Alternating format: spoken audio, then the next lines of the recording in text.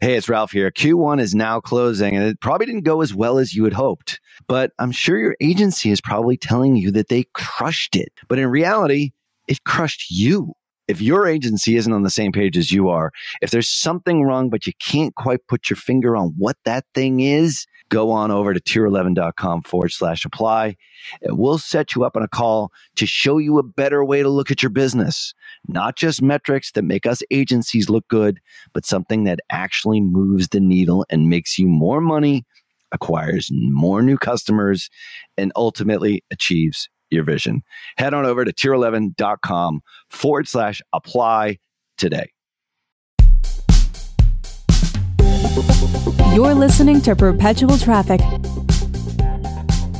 Hello and welcome to the Perpetual Traffic Podcast. This is your host, Ralph Burns, and this week is a continuation of last week's episode with Molly Pittman, where we are going through what to expect in 2020, kind of a capstone episode here on top of episode 235, where we talk about some trends and things that you absolutely need to know in 2020. And last week we spoke in depth about campaign budget optimization, the shift to CBO. And if you have not listened to that episode, you need to go back and listen to that one first, because that is the cornerstone question I think that we get here a lot at Perpetual Traffic, and Molly and I give you a lot of insights on that. So definitely go back for that. In this week's episode, we're going to be getting into 3 other things to expect in 2020, and probably answering the most important and the biggest fear that a lot of Facebook advertisers have in point number 4 at the end of the show here. And one of the things that we get questioned on all the time about the platform itself, and one of the most powerful parts to the platform, is it going away? So make sure you listen all the way through to the end here in 239. Molly and I discuss what to expect in 2020. So without further ado, let's get into this week's episode. What's next? Yeah, We're talking some new diagnostics here. Yeah, so these next few are a bit shorter and not as complex of topics, but something that I'm really excited about that Facebook rolled out in 2019 that I'm finding myself using a ton are these ad relevance diagnostics. Those are, I keep forgetting this name, Ralph, because it's such a mouthful. So I'm just calling them diagnostics now. Yeah. And you guys have probably seen these at the ad level. Oh, yeah. Depending on if your ads collected enough data to report back on this. This used to be the relevance score, a score out of 10. 10 is good, 1 is bad. Like kind of helpful, but not really at all, because it's like, oh, I've got a bad score. What does that mean? It's like, it could be your targeting, your copy, your landing, you're right.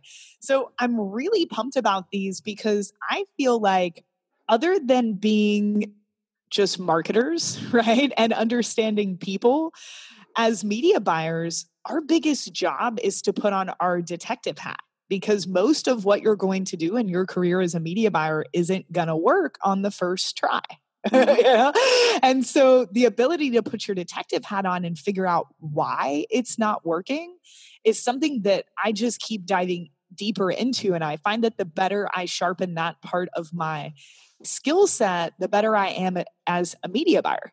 And so I think that these diagnostics are incredible new resources for us, because they tell us specifically what's not working about the experience that we're providing. And they've been really helpful for me in troubleshooting why something isn't working.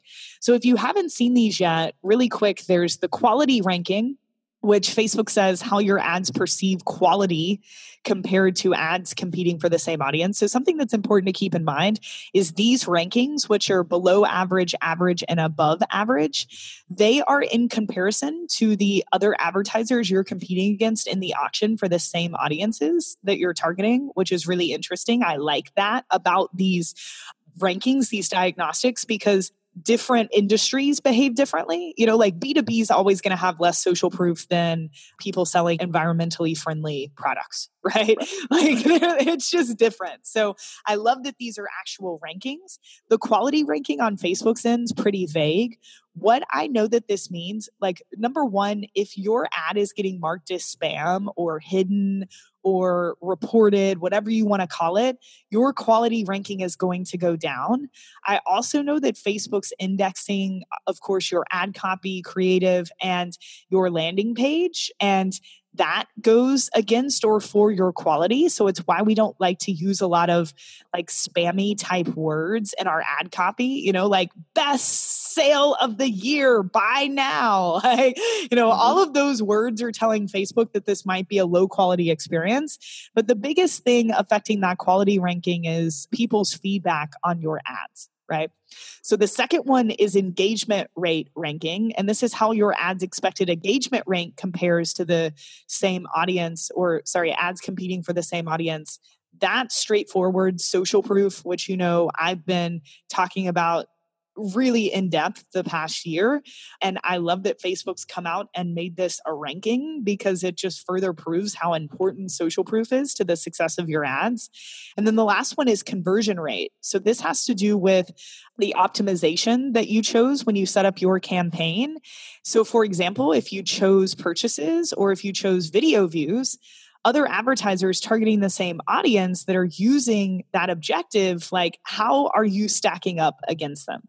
So these are always really interesting to look at. And Ralph, what I find is that if I can have two of the three be average or above average, I'm usually getting the results that I want out of the campaign. When two of the three or three of the three are below average, like it's just like, of course you always have your main success metric, whether it's return on ad spend, cost per lead, cost per acquisition, whatever that is, go off of that. And if your diagnostics are looking below average, but you're still getting the results you want, okay, continue forward. But normally I find that if I've got more than 2 to 3 below average, I'm hurt. And I just think these are such good ways to go in and figure out where you need to improve upon with your marketing and your campaign as a whole. So I will share that for me, I usually suffer in the quality ranking category. And this is because most of the time I put my direct response marketer hat on and I think my copy can be a little bit aggressive and it causes people to mark as spam. But I do know how important social proof is. I know that I need to be using native style images. I know that the copy needs to be conversational. I know how to ask yes questions or controversial questions to get people talking. I know how to get the social proof up. So that's usually not an issue. And same thing with conversion rate. I think we're pretty good marketers. I know how to ensure that our pages are converting well.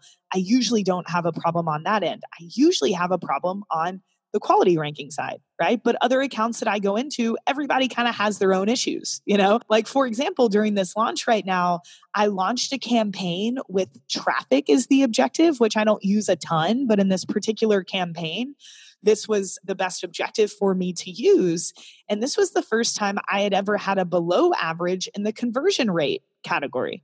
So I noted, okay, wow, this objective, obviously is playing into this. And there's something about my ad that's not as compelling for them to click over and to become a landing page view as other advertisers who have also chosen this same objective. So what can I do? Right? Or when I see that my quality ranking's low, I'm like, how do I need to tone down this ad copy so that people aren't marking me as spam, right? Or if your engagement rate is low, how can you get that social proof up? There are so many ways to do that. So I just wanted to point out these diagnostics. I know most of you guys know they're here and we've talked about them before on the show, but I'm just finding them so useful for this detective work, especially when I'm running these test campaigns that we talked about. And when something doesn't work, well, what about it didn't work, specifically in terms of how Facebook's algorithm and auction works? Oh, it actually has to do with the conversion rate. I'm using the purchase, I'm optimizing for conversions and purchases. Maybe I need to go work on my product page, right? So just using this as a guide to how you can improve what you're doing. Well, there is no question that when it comes to influence and persuasion in digital marketing, no one, and I mean no one, commands more respect than Dr. Robert Cialdini. If you have never read his books, Influence and Persuasion, I swear you are missing so much in your digital marketing, not only as an influencer and an advertiser, but as just a great marketer. And that's why I'm so excited to invite you to a free webinar where he'll be sharing his latest insights on new e-commerce strategies. Now, alongside Dr. Cialdini, you'll learn from Bass Wouters and the authors of Reputation King, my buddies Scott Branley and DJ Sprigg. Attendees will absolutely be able to understand exactly how to gain a competitive edge in the marketplace by leveraging online reputation management. Now, that's something that we haven't talked about here on this show all that much. And it's more reason for you to register for the webinar here, which is completely free over at reputationking.com/PT.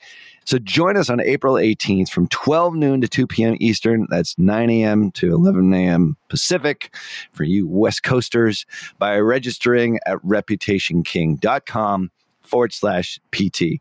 Once again, that's reputationking.com/PT. Cialdini has been a huge influence on me, and I can't wait to see how his new e-commerce strategies resonate with you and how they affect your business in a positive way using reputation management. Make sure that you register for the April 18th free webinar at reputationking.com/PT. Yeah, I love these new rankings. And I think it's an aggregation of data that we otherwise would be looking at individually. And when I'm managing campaigns, I'll have my primary objective, which is, results, obviously, or whatever, the standard event is that we're trying to shoot for. It's like purchases. Then, how much we spent, how much we made, in this case, like a return on ad spend, or like cost per purchase if it's a CPA-based campaign. They will have frequency, reach, all those sorts of things sort of on the left-hand side of reporting as you sort of go into Ads Manager. But then way over on the right-hand side, there's always the metrics that are the troubleshooting metrics, in my opinion. It's quality ranking now, engagement rate ranking, conversion rate ranking. I'll push those way over onto the right-hand side. And then before that, after my primary metrics, my conversion metrics, I'll put in cost per link click, click-through rate, link clicks and landing page views. I always sort of compare those. And I found like with these 3 new rankings, you can troubleshoot a campaign based upon something that's going wrong. Like, for example, we were talking about this yesterday on one of our calls. It's like we have a media buyer who's relatively new and she's focused on the page for the customer, like the experience after you click isn't great. And it's not great. It's like a really bad looking product page. But like none of that matters because our click-through rate is, 0.4, like really, really low on, well below like a click-through rate, which you would want of like 1%, which is sort of like an average. And the cost per click is $2. Like people don't care about the ad. The landing page experience is a big issue potentially, but it's like until you actually get that click. And I found that the quality ranking, engagement rate ranking, and conversion rate ranking aggregate that data and sort of point you to things. And I think this is another, like you said before, this is machine learning Facebook is trying to pull into reporting to say, hey, advertiser, go fix this thing. And we're telling you where to go to fix it. What they don't tell you is specific steps, individually. So you have to sort of pull it out. And like you say, it's like you're doing detective work. What's working, what's not working. These are bigger sort of rankings that do give you a direction. But like if nobody's clicking on your ad, chances are your quality ranking, maybe your engagement ranking, and definitely your conversion rate ranking is suffering. And it's probably below average or average at best. You have to go work on your ad, your messaging, your targeting, a lot of those things, and then sort of figure out sort of backwards based upon your end goal, which in this case is a purchase. Like, what are the things that I need to do to improve? All this goes on in the testing phase. You don't do this in the CBO stage. Totally. And Ralph, I love what you said because this really is the first time. We've always been able to dig into what I call secondary metrics like click-through rate and everything you were just describing to try to pinpoint why something isn't working. And that's still my troubleshooting process. Sure. But we've never seen ourselves ranked against our competitors and people targeting this audience too, right? Yeah. So it might not even be that you are failing. It's just that they are better at one of these parts than you are. Right. And that might be why you aren't seeing the results you want, because you got bumped down in the auction because their conversion rate ranking is better than yours. So, it's so interesting. And I'm so glad Facebook's giving us this information now, because we've never had it. I mean, relevance score might have calculated in our competition. I'm sure it was a reflection of the auction in some way, but still no real direction. So in this case, like if you are suffering in any of these categories, like the first thing that we would obviously do is sort of look at, from a front-facing ad perspective, look at it. How are you being perceived by your audience? But then also you might want to go see what your competition is doing, because this is ranked by other ads that are competing in the same audience, not necessarily the ones that are competing in your space. Like in the wine space, it might not be other wine people. It might be other people that are targeting people that are somehow interested, maybe have a, interest in wine, but maybe it's the yoga audience. So you don't really know who the competition is, because in the auction, it's not necessarily everyone who's competing against you. You're all competing. All our advertisers were competing for attention of that audience. Yep. And one of the things we mentioned back in episode 235 is now with all these political ads, those are basically no targeting, people, in all of the US, in essence, obviously there's geographies that are going to be targeting more than others. The point is like the competition in the newsfeed now is pretty broad. So you've got to step it up. Yep. And really look diagnostically. Like you said, it's like a forensic analysis of what is going on here, and think about it. Think about the whole experience. Take a step back, analyze the data, make what we refer to as data-driven decisions based upon what Facebook is telling you. And now these new rankings are another little piece of data that you can piece together to make your ad as engaging and as high converting as possible. And be grateful, like I know I am, that we have this amount of information. I mean, think about back in the day, Ralph, before the internet, you place an ad in a magazine, you don't really know why it worked or didn't work. You don't know how many people went to that page, how much time they spent. I mean, we have so much information at our fingertips. So when you run a campaign and it might fail, based off of your standards of return on ad spend or whatever your success metric is, you must also look at the benefit and the information and the insight and the data that you got from that campaign, and spend just as much time analyzing that as you did building the campaign. And don't just start from scratch and then say Facebook ads don't work, because you're learning something every time. Yeah. There is no failure when it comes to this. It's just how you interpret the data. I mean, obviously you've got to be smart. You can't be running $1,000 a day in test campaigns if you only have $1,000 in your bank account. I mean, you got to be smart with this. And obviously how aggressively you test is in direct correlation to your business, the maturity of your business, how much funding you have, all these other sorts of things that go along with it. But you got to be smart. And I think, people don't realize, they sort of forget about what you said. I mean, direct response advertising in the back of newspapers used to be like, if you mentioned like a code, once you clip the thing out, that's how they knew that it was from Popular Science or Popular Mechanics. It's like that was their tracking back 20, 30 years ago. And now, here we have all this data from Facebook that is directional. It doesn't quite tell you, all right, here's what you need to do, step 1, step 2, step 3. But the data is there. You just have to be able to interpret it. I'm sure in the coming years, as the machine learning gets even smarter, Molly, it will be like, hey, this is what you need to do here. Like change that ad copy sucks, that video doesn't work quite as well. Or, hey, you got a great video there, make more of those. And maybe a smaller, maybe a 15-second version to capture those people who maybe don't want to do the lean back 2 to 3 minute video. That day hasn't quite come, but it's coming. That'll be the day. That'll be the day. And maybe even when Facebook makes those changes for us, depending on how complex all of this gets. So I'm excited for it. And I just want to make sure you guys know, that's there, but just make sure you're using it to the fullest benefit. Yeah, absolutely. It's there, and there's more going to be coming. So what else you got? So Ralph, number 3. We've kind of already chatted about this a bit, and this is a quick one, but I just want to touch on something that Facebook announced a few weeks ago. They said, we're implementing ad limits because very high ad volume can hinder an advertiser's performance. By limiting the ad volume, campaigns can be more effectively managed, which provides enough time for sufficient campaign insights, allowing for optimization before budgets run out.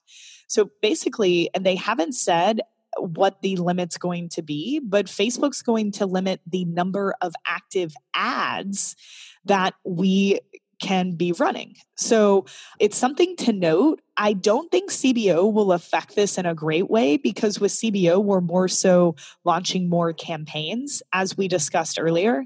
But this is the first time Facebook's come out and said, very high ad volume can hinder an advertiser's performance. So Ralph, whenever I'm, consulting or I log into an ad account and I see that a particular ad set has 200 ads, I know immediately that there's probably some sort of issue there. Not that there aren't some good ads in that ad set, but that advertiser has given Facebook so many ads that they don't know what to do with it. And they're essentially jamming up the algorithm is the best way to think about it. And Facebook says that, campaigns can be more effectively managed, which provides enough time for sufficient campaign insights, allowing for optimization. So it's why I gave you guys the number of ad recommendations earlier per ad set, because I saw this a lot in 2019 and I'm seeing this more moving into 2020. You don't want to have too little, right? You don't want to have just one ad, or it doesn't give Facebook enough to work with and it doesn't give your market, enough different copy variations and creative variations to find one that really resonates with them. But if you have 100 ads in an ad set or something crazy like that, it's just time to simplify and update your strategies because you're actually hindering yourself. So with this whole discussion of machine learning, it's also important that we do try to simplify things because that's where Facebook's going as a platform. So we don't want to essentially submit too many assets to where Facebook can't digest them and then do their best optimization. So just try to rein it back a little bit on the number of ads that a lot of you guys are running, because more ads doesn't always mean more testing and more insight. More ads can mean worse performance for you. So understand where the platform's going, understand how the platform works, and know that that's actually working against you in 2020. Yeah, this is where the simplification thing comes in. I mean, I think there's the extreme to it. If you got hundreds of ads inside an ad set. Yeah. And I saw that last week, Ralph. I logged in to an account for the first time and each ad set had between 150 and 200 ads. And all live at the same time or some paused? All live at the same time. Damn. It's fun. We actually typically see the opposite. We see like one ad in an ad set and that's it. Because if you have more in there, if you've run any of them sort of like Facebook will pick, depending on what your ad set budget is, and this is obviously at the ABO side of the equation. I mean, they'll typically pick anywhere between 3 to 6 ads at the most to really run and give any impressions to. So anything past that, you're just kind of wasting your time. I mean, it's a nice effort, you want to diversify your messaging, but Facebook just isn't going to be able to, aggregate any of that data or get any data out of it because it's just too much. Yeah. You're trying to force feed it way too much on the ad side. Totally. So that's just something I wanted to note, and it'll be interesting to see how all of this simplification does work with CBO, and we'll have to update everybody on that throughout the year. Yeah, for sure. So last but not least, number 4, having to do with targeting. What's going on here? So this has to do with Facebook targeting, and this is more of like a quick little discussion that we can have here, Ralph. But, since Cambridge Analytica and all of the ongoing stuff with Facebook and the government and the public, you're hearing a lot of people saying that things like interest targeting on Facebook will go away in efforts for Facebook to really feel like their privacy is more in check with the public, right? Mm-hmm. And I've been hearing that a lot from students. They're like, what are we going to do when interest targeting goes away? Because you guys know that's my bread and butter. I think it's probably my strongest suit on the platform. And if I did think it was going away, I would tell you guys, hey, I think it's going away. Here's where we need to shift to. But I really don't think that's what's happening, right? Yeah. I think that if anything, what we are going to see more in 2020 is more restrictions when it comes to retargeting off of Facebook and Google.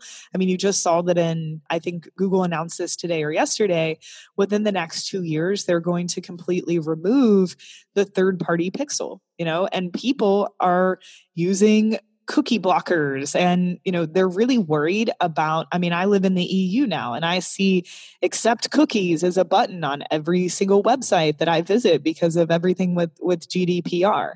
So I'm not saying that all of this isn't going to change. I think it will mostly change in relation to how retargeting is done off of the platform, because to me, that's much more personal data, like which websites you visit and how deep you go into those sites.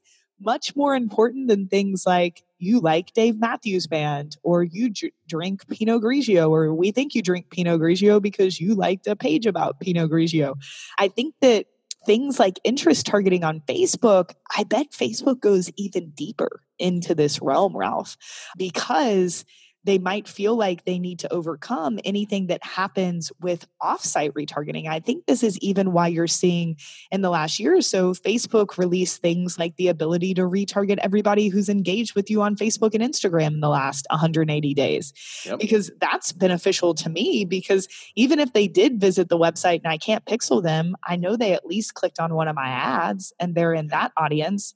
So I just wanted to sort of discuss this with you quickly. I do think we'll see big changes across the board in digital marketing this year when it comes to targeting in general, but I think it's mostly going to be off of these platforms. I think we might even see interest targeting deepened and more options there just to further help advertisers, and possibly more options for retargeting people based off of what they're doing on Facebook's platforms, would make sense too. But I just wanted to bring this up and say that I could be completely proven wrong here.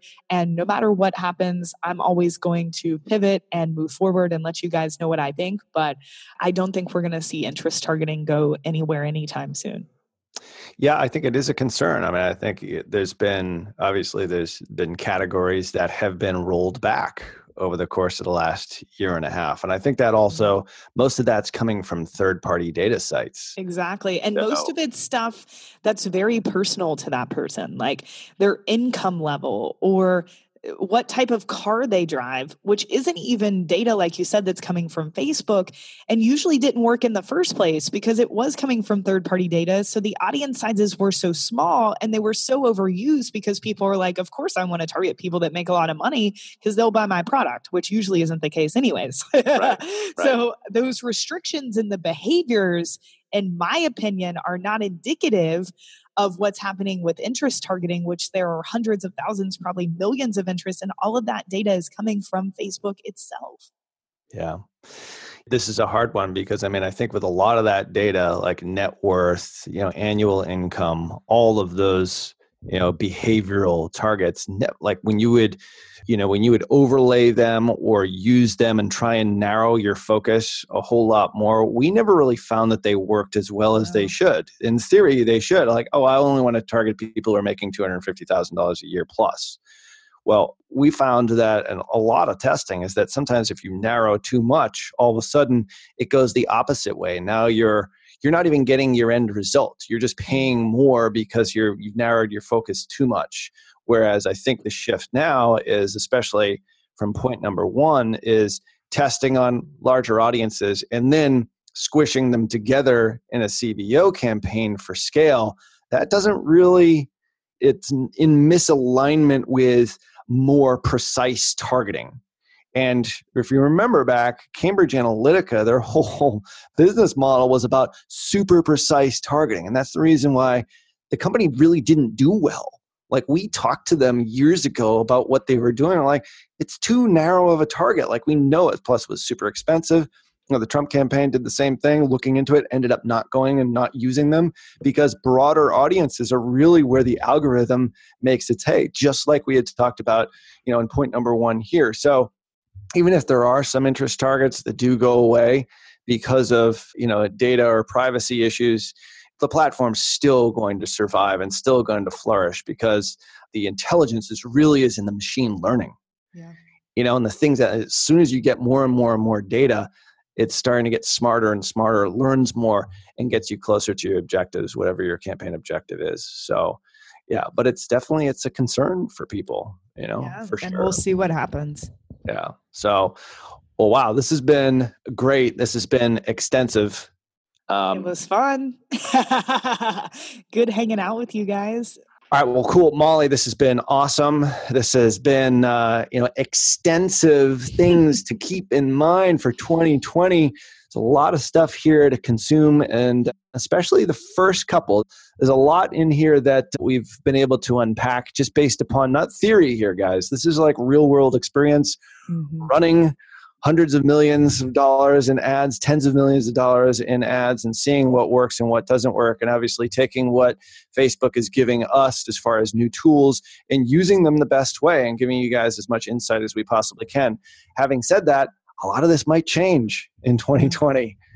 Something might come along down the line 3 to 6 months from now that sort of changes everything that we've discussed here. But, I do think that one of the most important things is to continually sharpen the saw and to be listening to the episodes here on Perpetual Traffic, and not just on Facebook and Instagram ads, but also how to potentially even diversify your traffic strategy with some of the things that we'll be talking about in the latter part of this year with Google and all the other ways in which you can market online and offline, get more traffic to your site, and ultimately convert and create businesses that are sustainable over the long term. So this has been awesome, Mal. Great to have you on. Any parting words of wisdom to our listeners? Thank you guys for listening. This was a blast. Just a reminder about Train My Traffic Person at trainmytrafficperson.com. If you guys are interested in that, check it out. We will be closing the doors soon. If you have any questions, follow me on Instagram at Molly Pittman Digital. Happy to answer your questions and just love to engage with you guys. So thanks for being here. I hope you have an amazing 2020.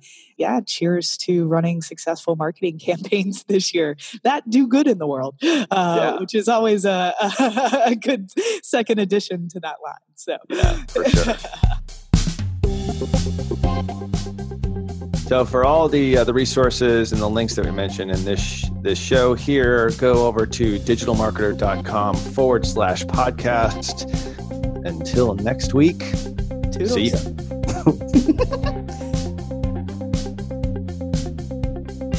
You've been listening to Perpetual Traffic. For more information and to get the resources mentioned in this episode, visit digitalmarketer.com/podcast. Thank you for listening.